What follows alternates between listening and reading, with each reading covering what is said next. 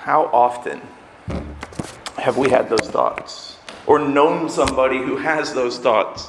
When we see someone on TV, or we see someone in jail, or we see a celebrity, or even a politician talk about their faith.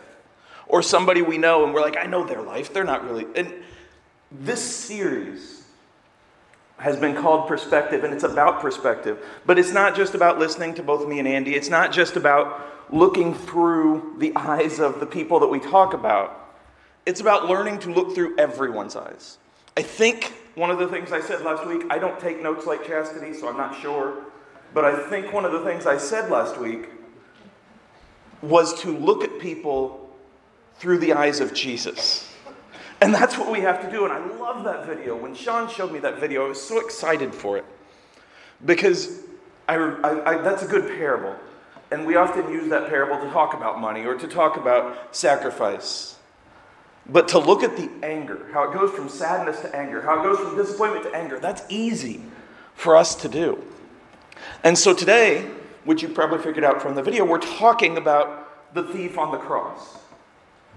Someone who most of us don't even know the name, and I found a name, whether or not it's real, it is what it is. Someone who is unnamed, someone we don't even know what they did, but we know that they were a criminal. That's literally all that's known about them.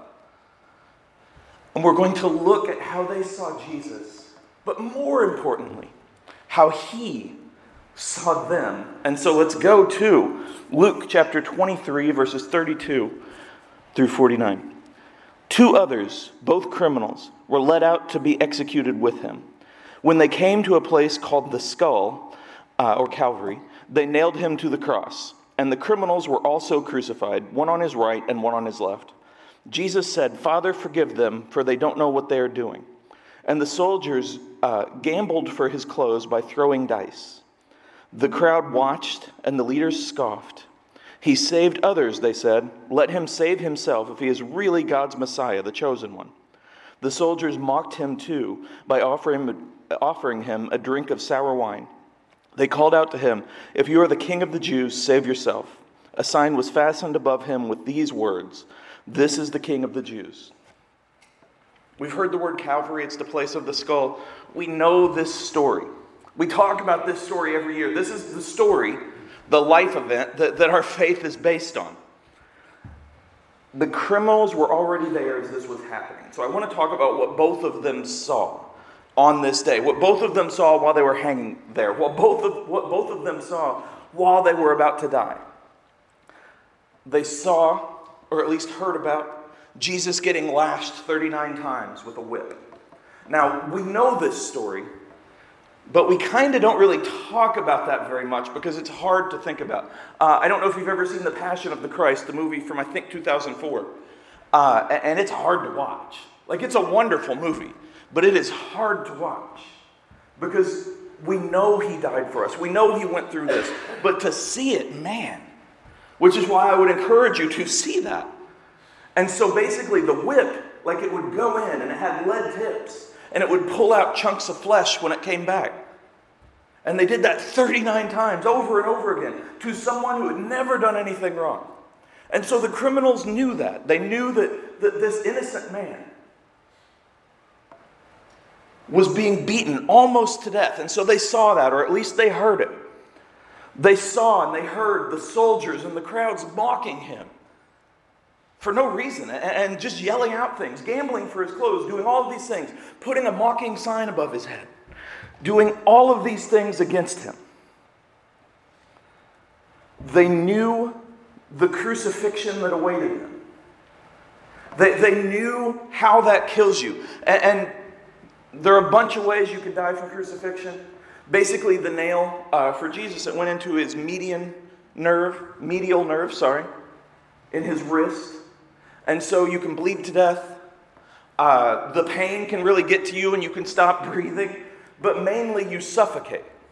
And so you're hanging there. And then you have to, in order to take a breath, pull yourself up, which hurts and rips your flesh more. And it's really painful and really bad and really hard to talk about and really hard to hear about.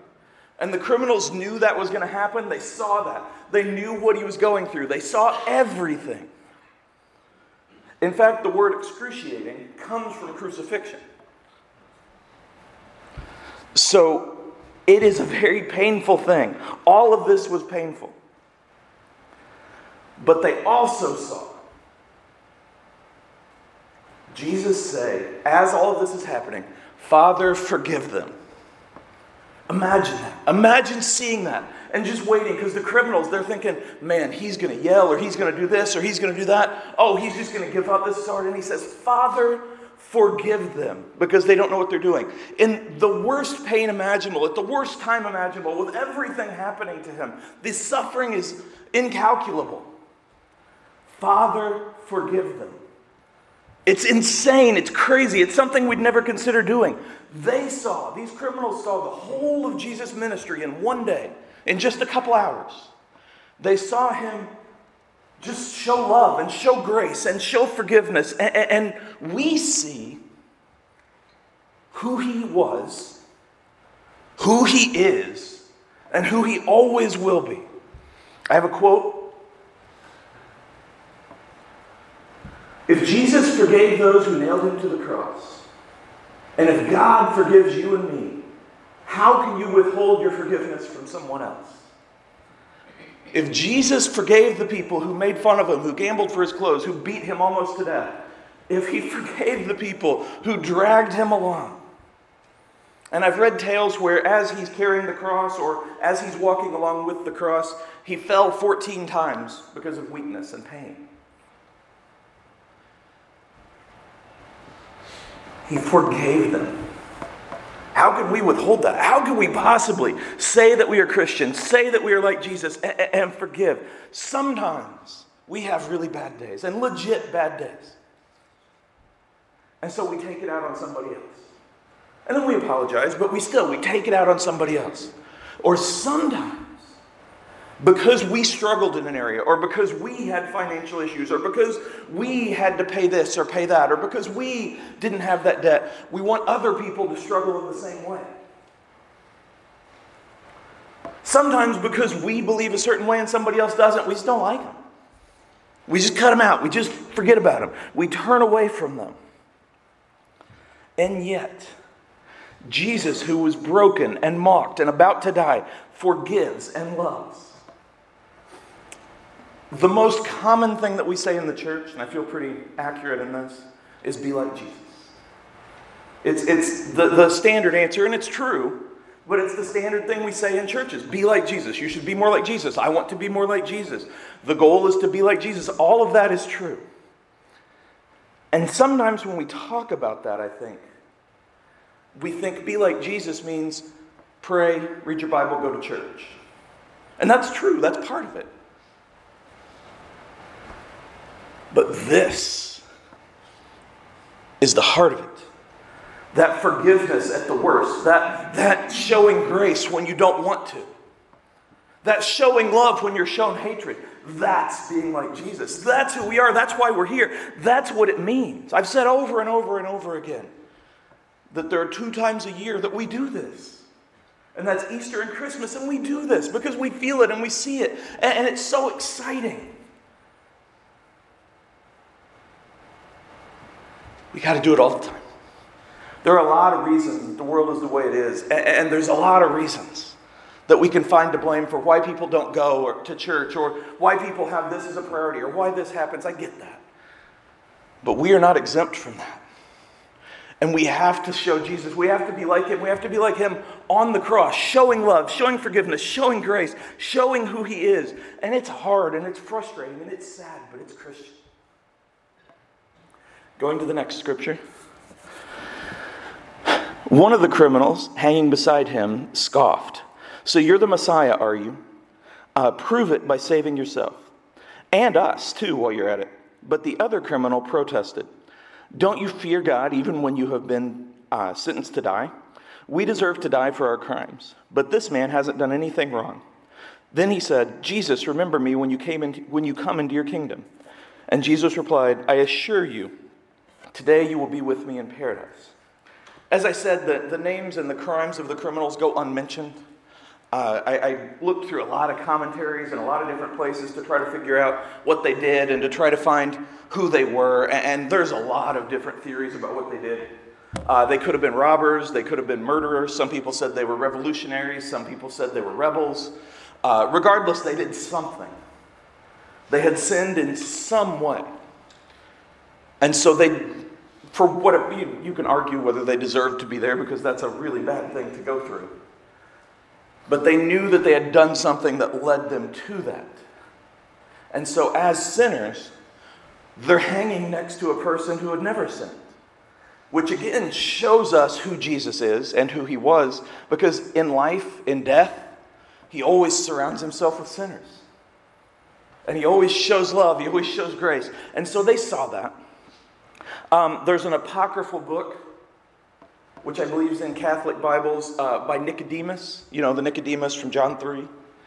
And it calls them, let me get it right, Dismas and Gestas. And so Dismas is the one that asks for forgiveness, and Gestas is the other one. I don't know, like I said, I don't know. But that is what is accepted for them. Both were scared. Both were in pain. Both knew they were about to die. Both had seen the same things from Jesus. They'd seen the beatings. They'd seen the hatred. They'd seen the forgiveness. They'd seen the love. They had the exact same experiences. And this is what's insane about humanity, because they had the exact same experiences and they reacted in wildly different ways, which we do all the time. We can watch the exact same game, or the exact same movie, or the exact same TV show, and take different things from it. There are people in the world who have seen IU Purdue and actually like Purdue, and it's insane. But we understand that people have different perspectives even when they're wrong. One of them reacted in anger. He lashed out, and he was hurting. If you ever can justify anger, it's when you're hurting like that and dying like that. And so he lashes out. He saw Jesus react in the way probably he wished he could react. And he lashes out. He pushes him away. And most likely he was angry at himself. He was angry at the soldiers. He had nothing against Jesus. But he directs it at Jesus. And Jesus said directly to us over and over again, you know, they're going to hate you. The more you're like me, the more they're going to hate you. Because when we show that grace, when we show that love, when we show that forgiveness, when we are truly being like him, that shines a spotlight on everyone who doesn't, Christian or not. And some people, like this criminal, will react by pushing us away, by being angry, by just cutting us out. And so that guy, he just reacted in anger. The other, though, he separated himself. And he respected God. And he saw those same things. But he's like, wow, this person is in tremendous pain. He got beaten. I didn't get beaten. He's hanging by nails and he's dying and he's still forgiving. There has to be something to this. And so he saw it. And he calls out to Jesus. He knew that he was a sinner, and he called out to Jesus, not for rescue, not to justify his crimes, but just to be remembered.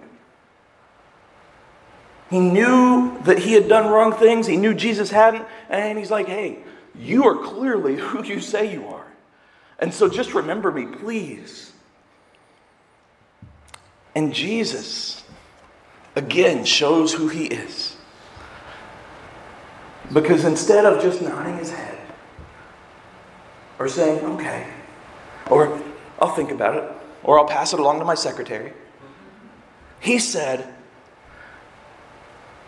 you will be with me today in paradise. Now here's the thing. That is not just an important statement. In order to say that, he had to lift himself up and go through tremendous pain. So he goes beyond. He goes beyond what any of us could do. And beyond remembering him. And he hurts himself, literally puts himself in pain in order to give this person peace. In order to give him hope. And it's the only deathbed conversion in the Bible. Which isn't to say that they can't happen. But just that it's rare. But that criminal, He died knowing peace and hope. And maybe it was the first time he'd ever known those things. And it was because Jesus put himself through pain to give him that assurance, to give him that hope. I just spoke a second ago about forgiveness and about forgiving others. And how can we withhold it?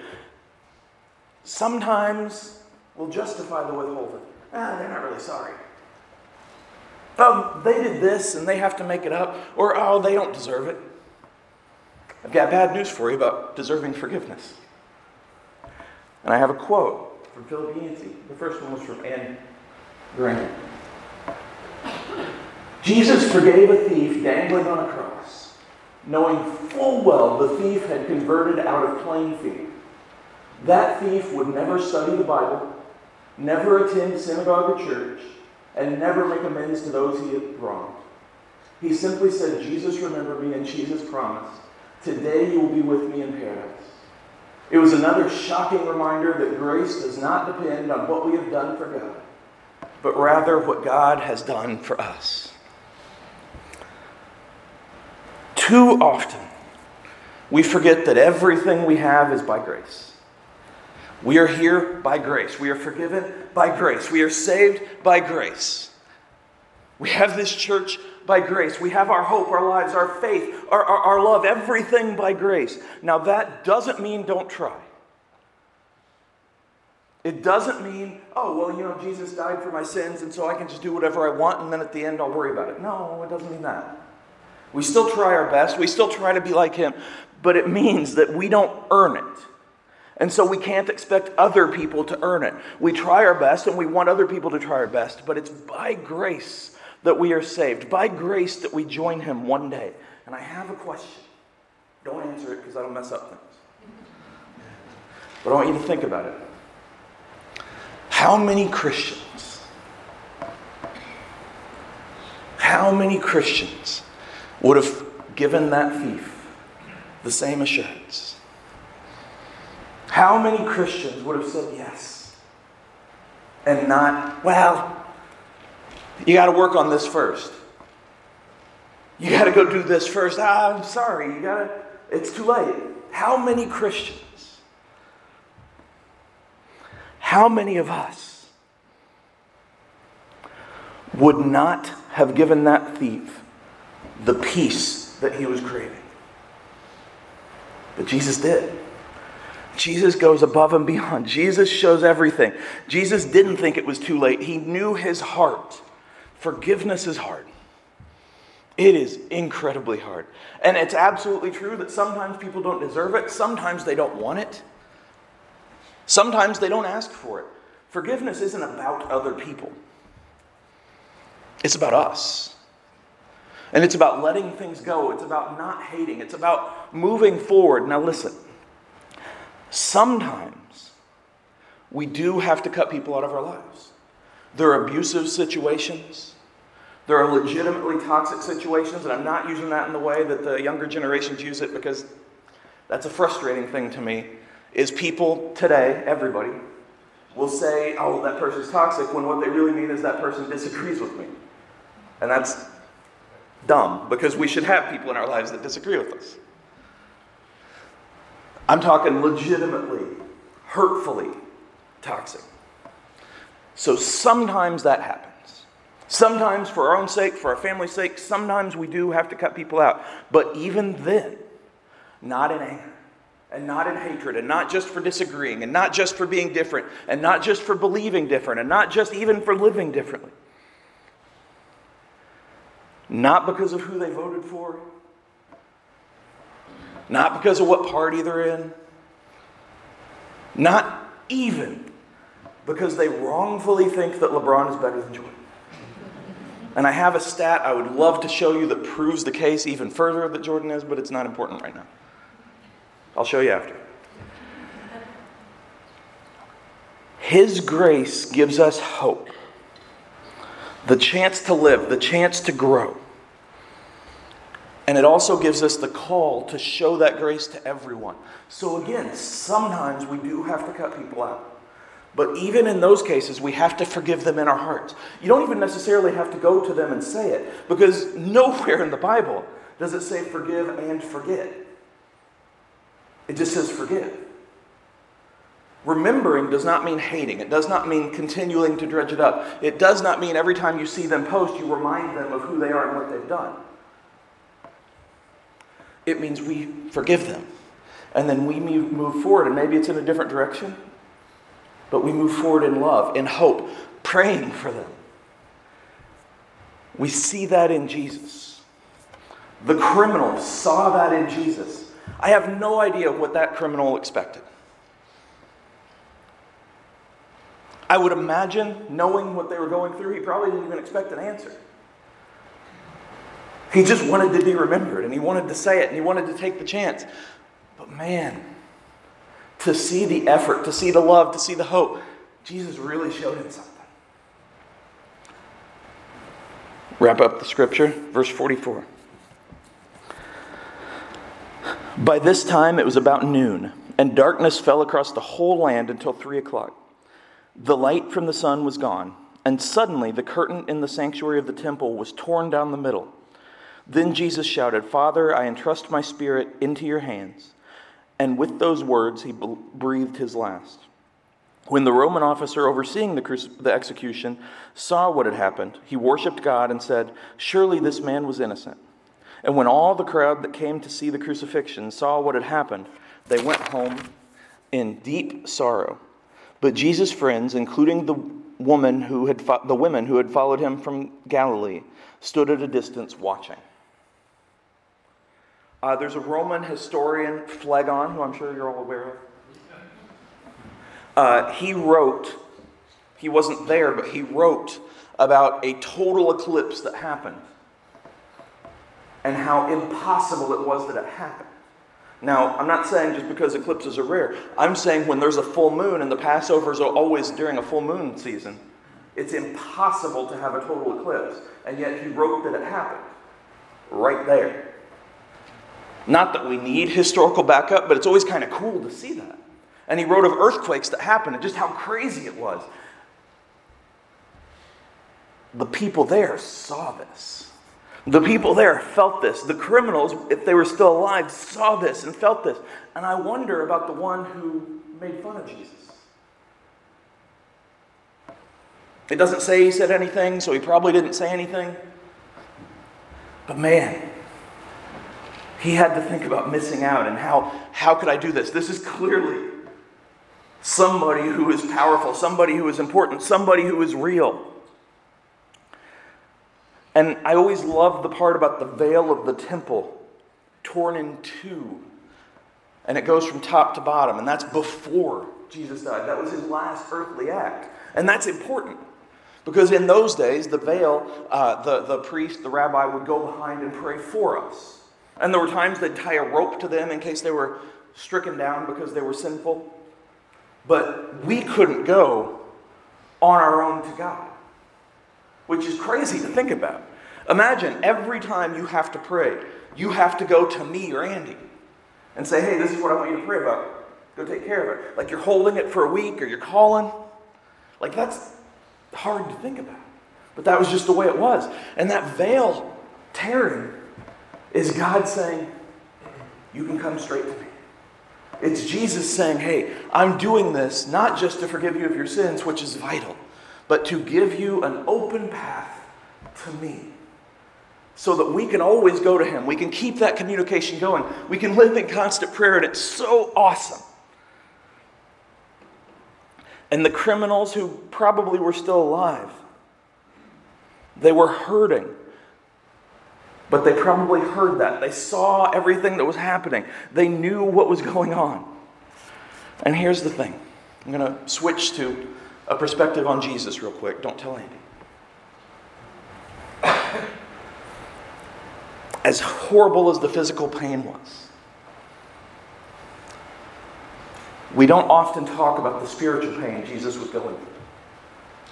We will all say, and we all know, he took our sins on himself. And that's true. That's how this happened. He was a sacrifice, just like the old animal sacrifices. And he took our sins and put them away, gave us a chance to be forgiven, gave us a chance for salvation. But here's the thing. as horrible as the physical was, that was so much worse because he had never sinned. He had never felt sin. He had never felt that. When he prays about, please take the cup of suffering from me, this is the cup of suffering.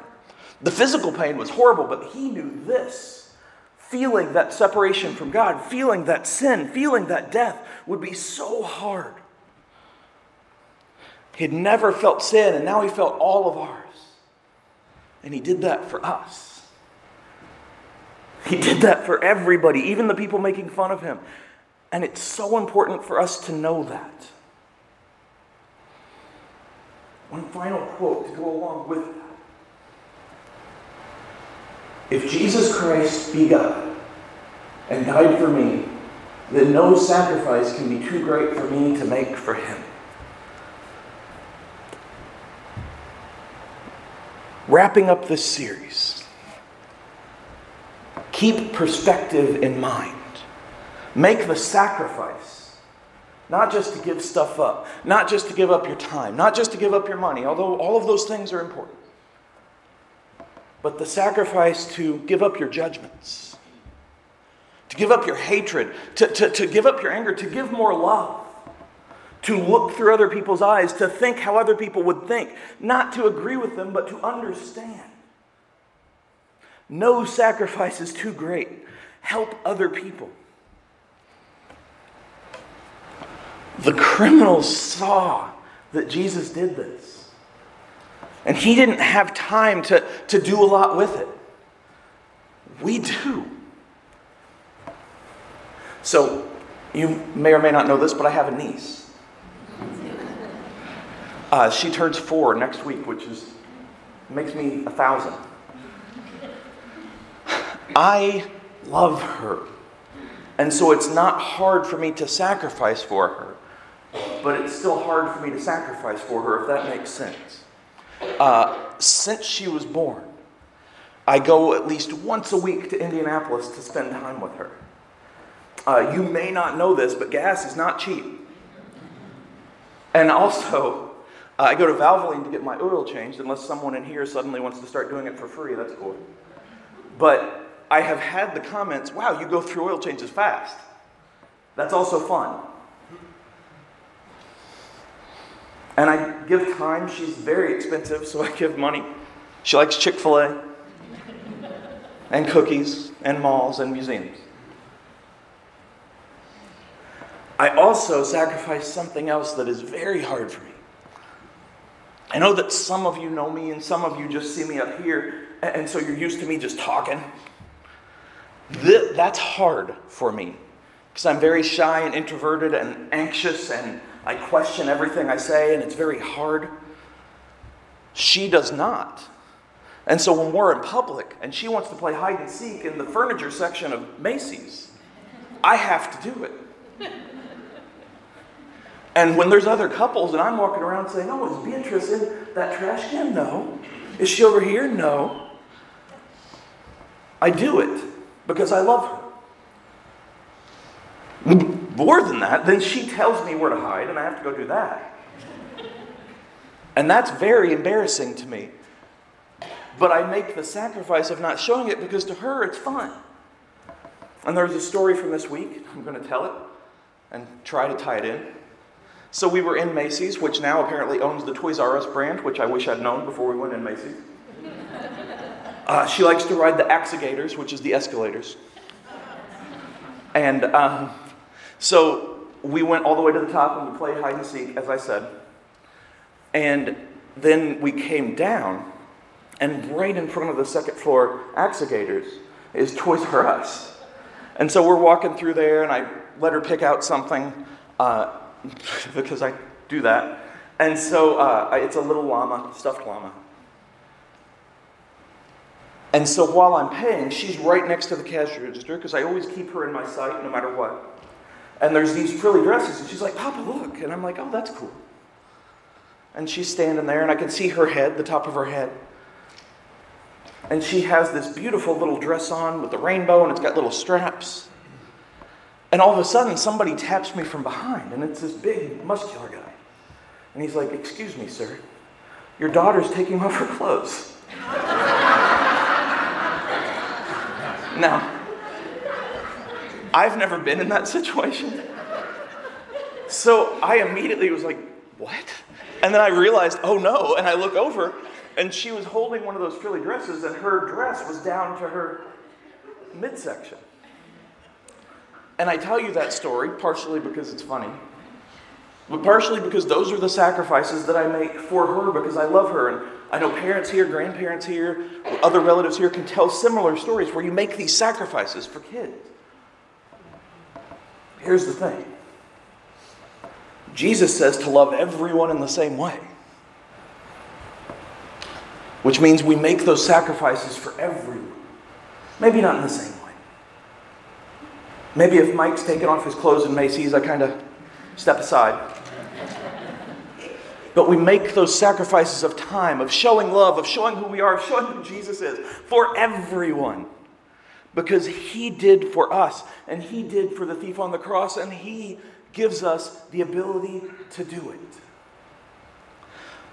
So instead of just at Easter and just at Christmas, we've got to sacrifice to be like Him every single day. That's all I got.